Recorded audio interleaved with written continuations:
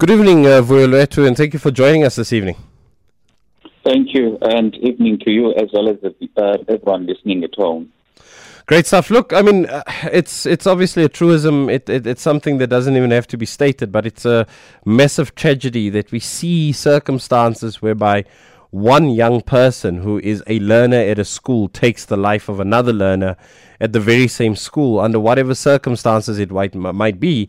The fact of the matter is that we have two kids, one of which killed the other kid, and that should not be under any circumstances allowed or accepted or condoned within any community or any society. Yes, indeed. And if you were to check, this has been brewing for quite some time because there's been a lot of violence in the schools. Fortunately, both social media violence are recorded and everyone can see exactly what's going on. So it's a call for concern that we need to look into it, because when we're speaking about that particular age group, we're speaking about our future. Now, if we cannot act and rectify whatever is wrong in that space, we do not have a future as a country.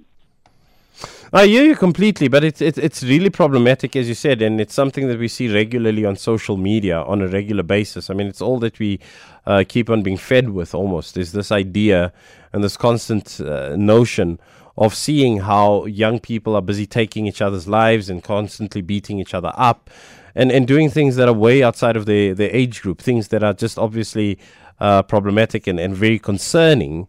And what I'm just getting at is that at some particular point, we will need to bring this nonsense to an end. It needs to stop. Where do we start in the first instance? Because I personally feel that it's how we socialize and how we raise our children and what circumstances they live in at home, that then further bleeds and leads into these situations that we tragically read about in the newspapers after the event. Yes, I think I can quantify it to say we have a collapse or a breakdown of what I could say is the African institutions, because we as Africans, I think, were brought up in our families, in our churches, as well as our communities. Now, if you've got a family that is broken down, you don't have a culture of respect, of teaching your kids how to solve their problems without violence. If you do not have that in a home, and if you don't have a church environment whereby young people go to church, I understand the doctrinal issues that people may have, but if you look at it from a moral perspective, the church grounds people to understand how they need to treat other people and how they need to resolve other issues. Now, the last one is the issue of the community, because when we were growing up, even though our biological parents were not there in front of us every time, but we knew that the elders in the communities, our fathers, they are our mothers, therefore we ought to respect them. So much effect that when an elderly person is disciplining you, that is not a crime, because it takes a village to raise a child. So what we basically need to have, we need to resuscitate the role of those African institutions, your community, churches, as well as the family. I hear what you're saying, and I mean, a lot of what you are stating is almost what we've started to accept as basic fact, that this is just the way it was, that we were always in communities and societies that were cohesive, that my neighbor could inevitably tell me what to do and how to do it, and that if I didn't comply with it, not only would I have problems with my neighbor, but I'd also have problems with my parents later on if they found out that I was rude or that I refused to comply with the instruction or the oversight of a neighbor. But what I have difficulty with in that particular framing or that framework is that, as you had said, that what has so suddenly changed under these circumstances, that we have young people not sort of respecting the authority of the neighbor any longer, and that they're going ahead and just doing whatever the heck they want to.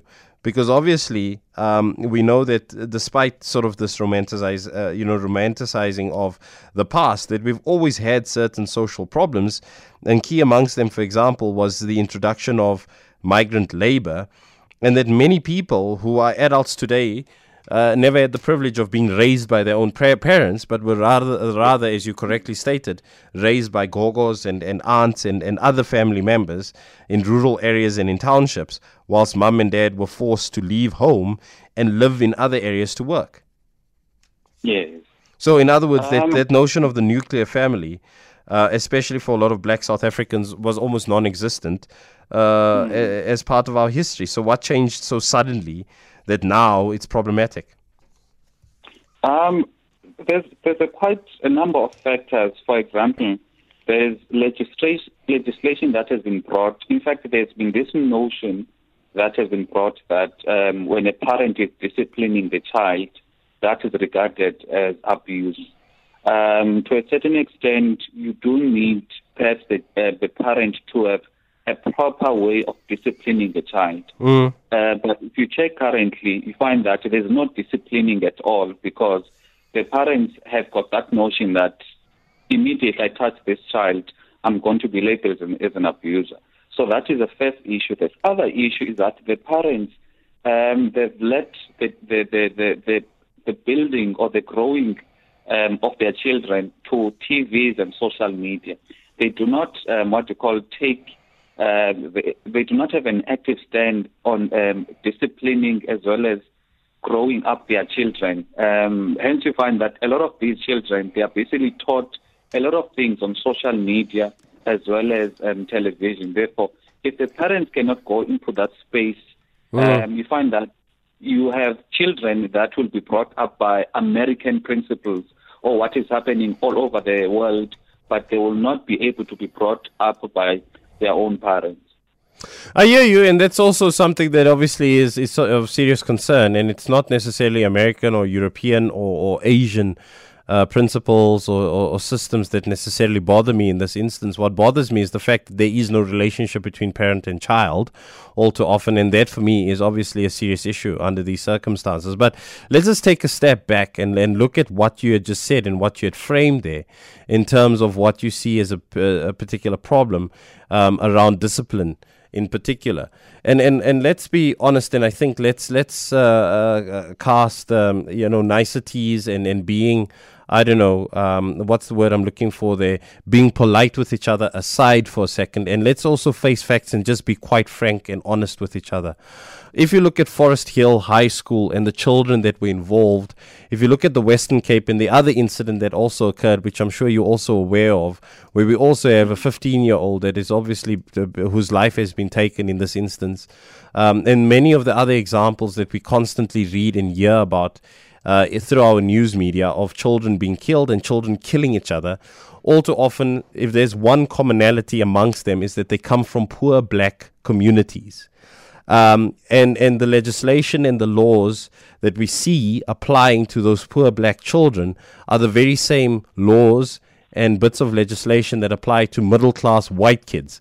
So what my question in essence is why is it that we don't necessarily see these stories emanating from, I don't know, middle-class suburbia in Joburg, where we're talking about St. John's College or Parktown Boys, where we don't have those stories coming from those particular schools, but we have stories like these coming from schools like Forest Hills High, which is in Terfontein, which we know is working class, if not lower than working class at this stage, communities. Why is it that those, and largely black children, that then suffer from these problems within their communities? Why is it that problem then exists there, but the framework in terms of discipline is the same for those kids as well as other kids?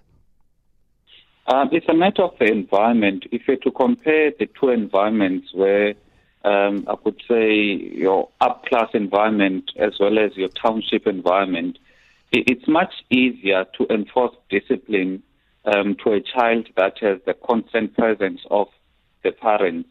And at the same time, you find that the means of disciplining the child, for example, if you speak of a child who goes to a very expensive school, is used to going on a holiday in overseas. Now, if the parent is saying you won't go to, for example, on an overseas trip as part of your punishment, that is most likely to actually trigger a response from the child whereby they need to behave. But you find that if you're going to use the very same model of trying to discipline a child in the township, it does not work because they are not, they do not have the same amount of privileges. Therefore, what we basically need, as well as the influence... I hear you. I'm sorry for interrupting there, but I hear what you're saying, and I hear that you are obviously not, and I hope that you're not just framing this simply as an overseas holiday is the only possible punishment that could be used by white parents. And I know that I'm fully aware of the fact that that is not what you're getting at. But surely we do understand that, I don't know, detention at school, or alternatively a child having parents who are present to explain to them and to have conversations to them about their errant behavior, but on top of that also being a little creative about punishment or punitive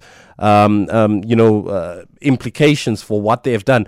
I'm pretty sure that we can start stretching the imagination and actually start having serious conversations within our communities, whether it be the community surrounding Forest Hills or any other community for that matter, where we largely find poor black people, to be able to ensure that we are able to actually discipline our children. I mean, I'm sure we don't only have violence, as in beatings and spankings or corporal punishment as our only option in this instance. I'm sure that's not what you are suggesting in this instance. I'm sure that we can expand the brain and our minds a bit to say, how do we deal with errant behavior within our communities, within our home, with our children, and then obviously deal with their behavioral issues.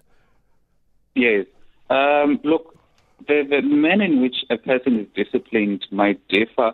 For example, you can discipline a child in a upmarket school the very same way in which you discipline a child in a township school, but it might not be effective because the circumstances in which they're growing up is not the same. I agree with you that what we basically need is to find, firstly, what is the root problem? The root problem is that you've got these broken institutions.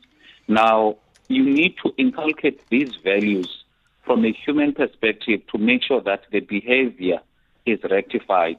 Now, when the behavior is not what it should be, there needs to be punitive means. Now, effective punishment, not a generic punishment whereby we say holistically, this is how you punish a child. I agree with you, for example, the issue of, I remember in high school, there was hard labor whereby a person needed to clean the school windows or clean the school grounds as a means of punishment. It was effective then. Now, what we basically need is to find means and ways of having effective punishment wherever that the child has gone wrong. But the first point of departure, it is having these institutions coming together and bringing about these values of respect, ubuntu, and all of those things so that the children are able to behave properly. If they fail, then you introduce the punishment. I mean, what I'm basically getting there at Vuyolwethu is the fact that, unfortunately, and especially for yourself as a member of parliament, I mean, this is something that you would be very au fait with, if not now, at least in the not-too-distant future, is the fact, obviously, that you are you have a responsibility, right, from as a member of parliament to uphold the values of the Constitution. And one of those values of the Constitution is dignity and freedom of the person, freedom and security of the person. There's also many other bits of the Constitution that I can point to, especially within the Bill of Rights, that then in essence prevent us as a society just to go out there and beat children. So in other words, it's a constitutional principle of ours that corporal punishment in the home and in the schools is not necessarily the best and the only option that we should be exercising, but that we should be seeking other alternatives. So the key question then is, what are you doing yourself in this particular instance to provide people like myself and any other parent for that matter, and I am a parent actually, with the opportunity to then say that, listen, my child is obviously going through a tough time for whatever reason, because of the school, because of the environment, and I need to discipline this particular individual, but taking into account that I have a constitutional framework to operate within. How do I achieve that without breaking the Constitution and wanting to change what is a constitutional principle that is entrenched and is not going to go away. Because I think that is the reality that yourselves as politicians and us as the remainder of society need to start to learn to deal with. Yes. Now, if you're to notice, I stress more on disciplining rather than what we call corporal punishment or beating, because, like you've said, it goes against what the Constitution is saying. Now, when you discipline a person, firstly, discipline comes from love. So it is not about destroying the person, rather it's about restoring the person towards a certain behavior that is acceptable and for the goodness of society. Now, what we need to have, or the conversation that parents need to have with their children, firstly, it is bringing the children up using good moral ground. And the second issue, when it comes to now, when a child has failed or when a child is not acting accordingly, there should be effective means. Now, what I mean by effective means, what might be effective for your child based on what you have exposed your child to, and what you've exposed your child to might be different for my child, because we're talking about two different children living in two different homes with two different experiences. Now, what is effective, it is a means whereby you know your child, you know the best way to discipline your child without contravening the Constitution. So what we must not do as society is to limit disciplining on what we call physical beating or emotional abuse. Rather, we need to focus on means and ways of teaching the child to do right. Now, you and I are cooking on the same fire, because I totally do agree with you on that basis. But Vuyolwethu, I think that you and I both are aware that, and this is something that, I mean, you've spoken about the church, for example, and the influence and the impact of church within our society, right?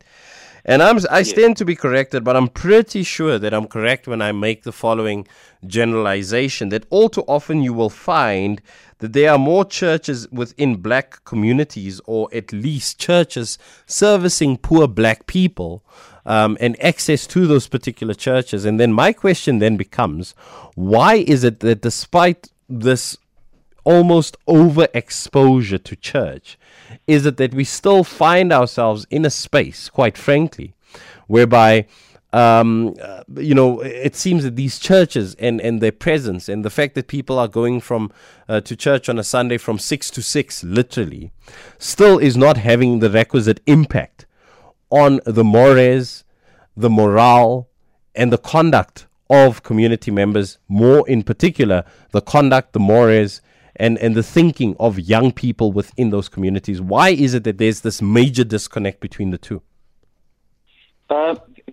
The major issue with the multitude of churches that we have currently, if you were to check maybe when we were growing up, there were relatively few churches. And these churches, their focus was on bringing a value system. But if you were to check now, a lot of people do not go to churches currently, because when they go to church, you find that it's more on the gospel of materiality and capitalism, whereby you preach about riches, wealth, and all of those things. So that does not speak to how a person should conduct himself.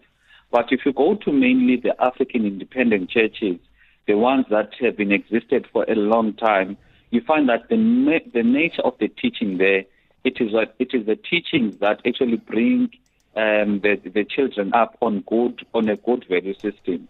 Therefore, when we speak about church, we speak about broadly based on the kind of churches that we had that focus on what you say, which is the morality and the conduct of the people, not the current character of the churches, which are focused on the wealth and the riches.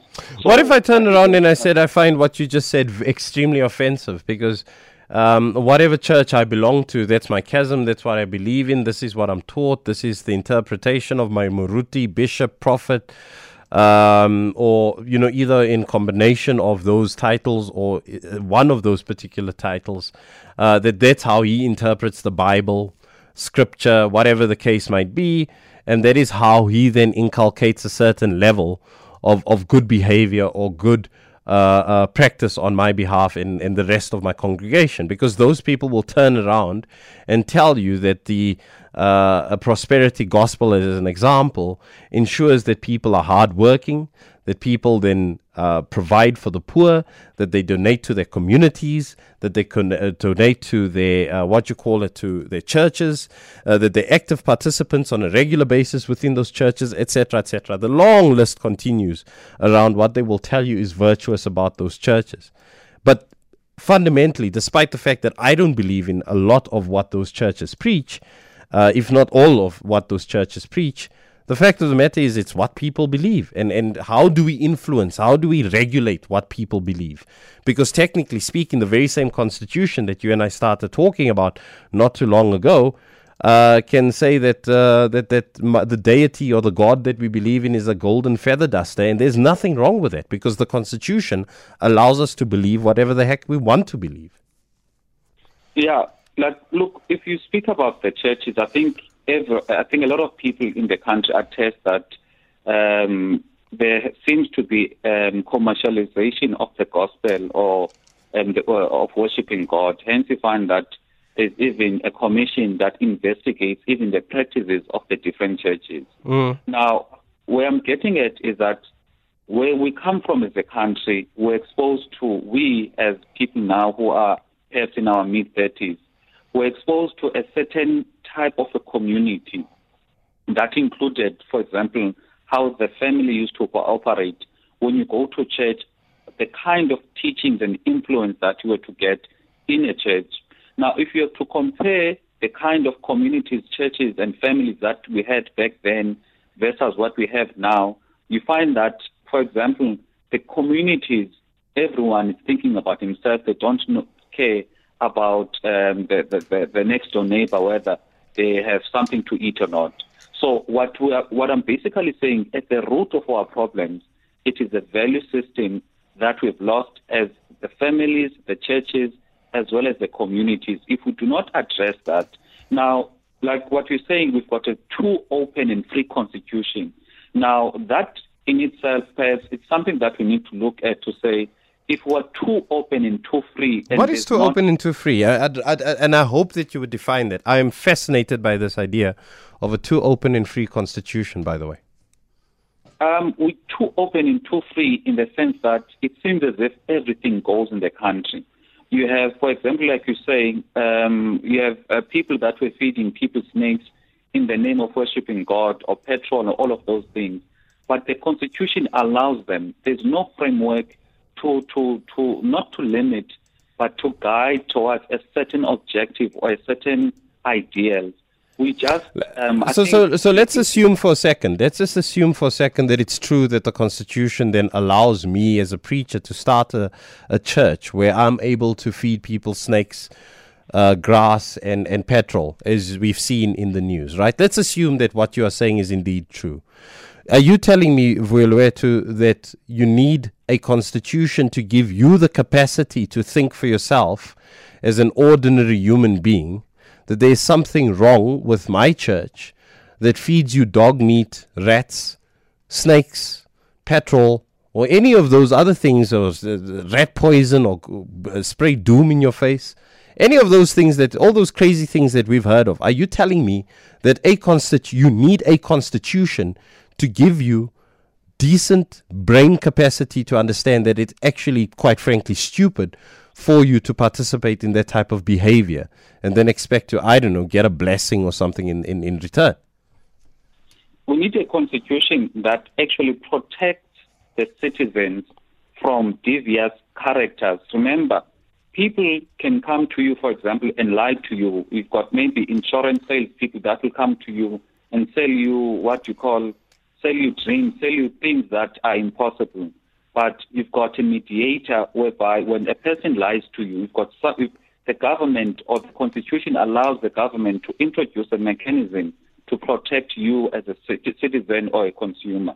But when it comes to the issues of faith, there's no mechanism that protects the people from devious characters who abuse the faith system of the people, and they make them eat all of these things that are basically also harmful to their own body. I find it surprising that you said that, because just literally minutes ago you mentioned the CRL commission that is actually investigating and looking into this particular matter, Vuyolwethu, and you mentioned that they are obviously fulfilling their constitutional duty into looking into whether this is constitutional and whether this is in fact legal for these churches to be operating under the circumstances that they are.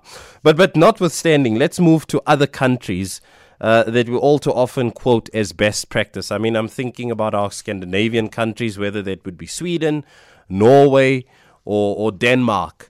Or even some other parts of Western society, which you bemoaned earlier on, talking about Western influences, etc., etc. I mean, I look at education systems within those particular countries where they are reviewing, the education systems, trying to make it even more successful than what it is at the moment, where you find higher levels of employment, where you find none of our problems with a lack of education, and at the very same time, those are countries where you're not allowed to discipline your children in the way that we discipline our children still in this country, where also, a lot of the things that we are complaining about, they have free access to the internet with all its pornography and all the TV shows with all its violence, and yet somehow they manage to raise their kids right, and we aren't able to do the exact same things. What do you think is ultimately the big difference, apart from sort of the capacity issues that you've been alluding to? Because I ultimately believe that as human beings, we're human beings, and we are able to. If a white, blonde, blue-eyed child in Sweden is able to behave themselves and make a success of their lives, despite the absence of corporal punishment, surely we can do the same for black African children who are in poor communities in South Africa. What is the big difference between the two? Why can they get it right and we can't? I think for us, our major issue in South Africa is that most of our systems, regardless whether it's an education system, economic system, and so forth, we've somewhat looked at countries like you've mentioned and not taking into account that we, South Africa, have got a different country with a different, with people that have got a different culture or a different environment from what we have in those countries. I'd like you to expand on that and to explain what this difference is, because you've been talking about differences, right?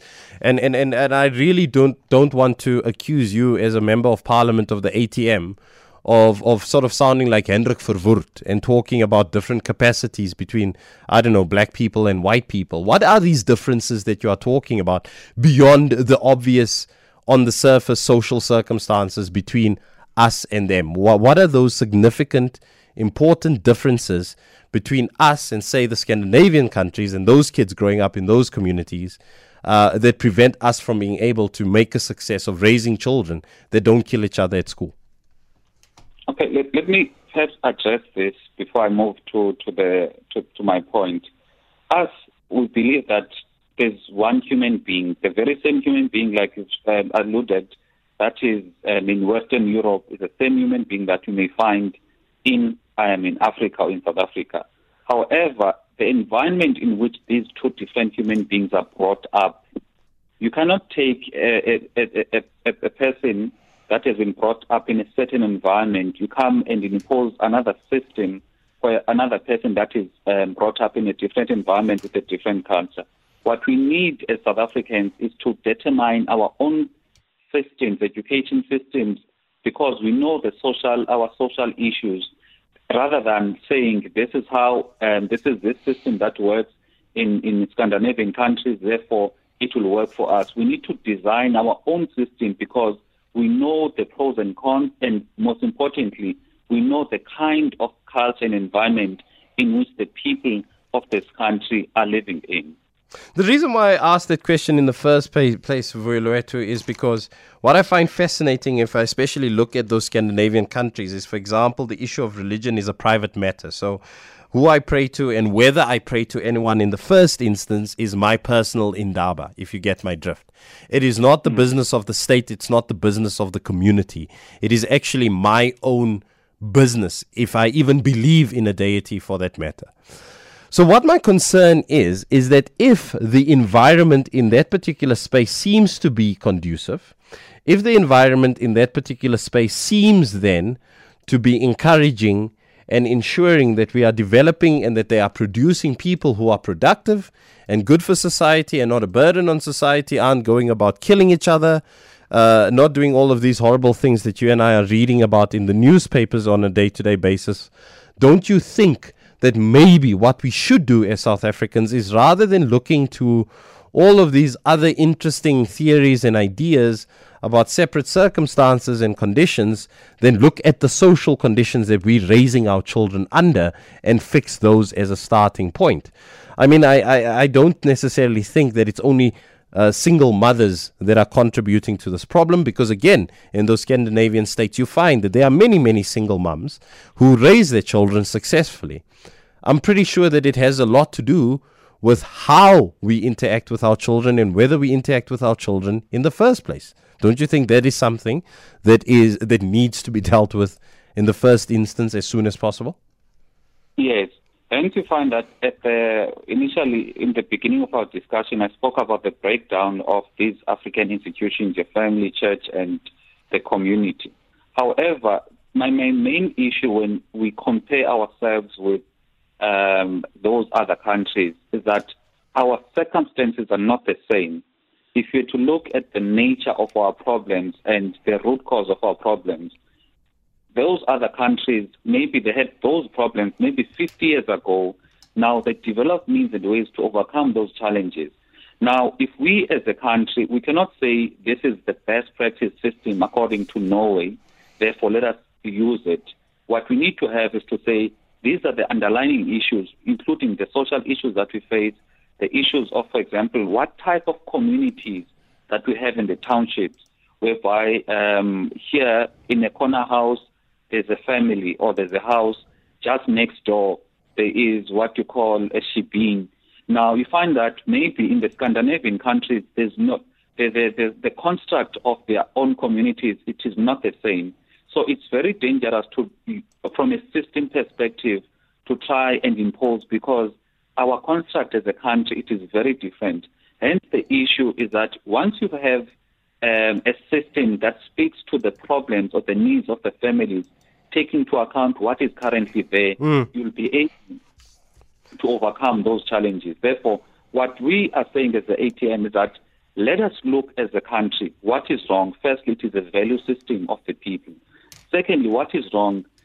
It is the construct of our townships that are there, whereby it's you have shebeens, you've got churches, everything is just mixed in the same street. Now you find that all of these children now, even if a child does not want to go out clubbing, but if the next door there's a shebeen, now they'll be exposed to when the grown men are fighting or killing one another, or maybe they are abusing the women, because that is the nature of the environment in which they are brought up in. Hence, for me, I'm saying the environment plays a role.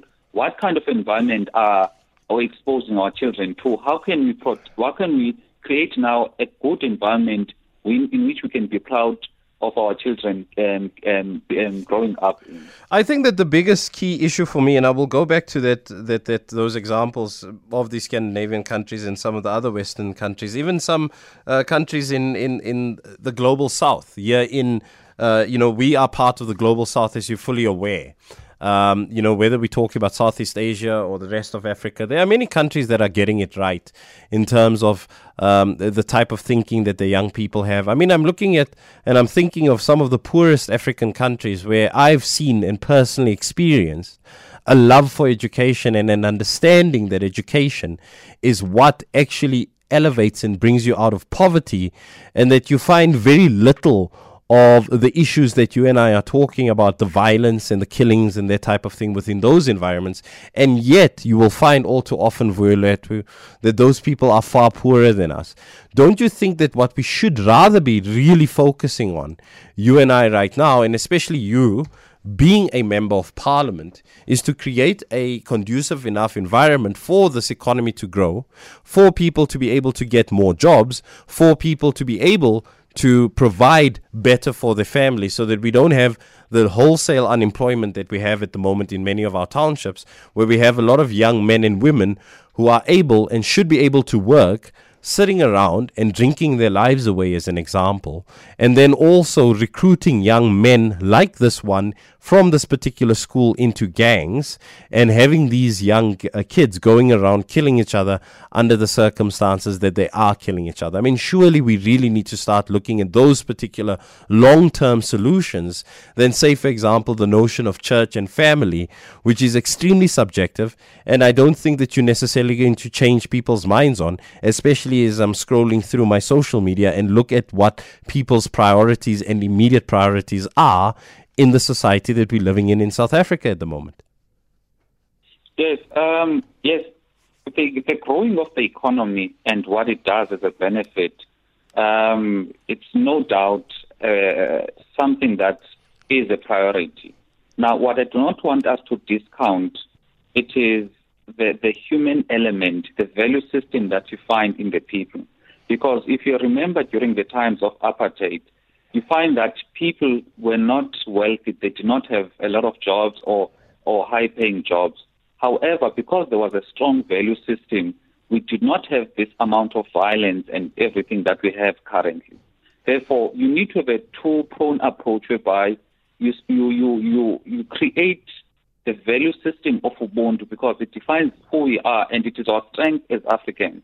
And at the same time, you grow the economy in a manner that will benefit the people, because we find that sometimes the economy grows, but it does not make any impact on people's lives because they're not having any ownership. They do not participate in the economy. Hence, for us as the ATM, we are saying it's very important for South Africans to own the economy. We can't have South Africans not participating in the economy or just being mere spectators. Now, we do know that over a period of time, the ownership of the economy by South Africans will translate to improved education system, will translate to a good social upbringing for many of our young people. I mean, this is coming towards the end of this particular conversation. I mean, again, I'm going to point back to the fact that you're a parliamentarian, that you're sitting in Parliament, and that you have an opportunity. I mean, you clearly don't have a majority. You can't change the constitution.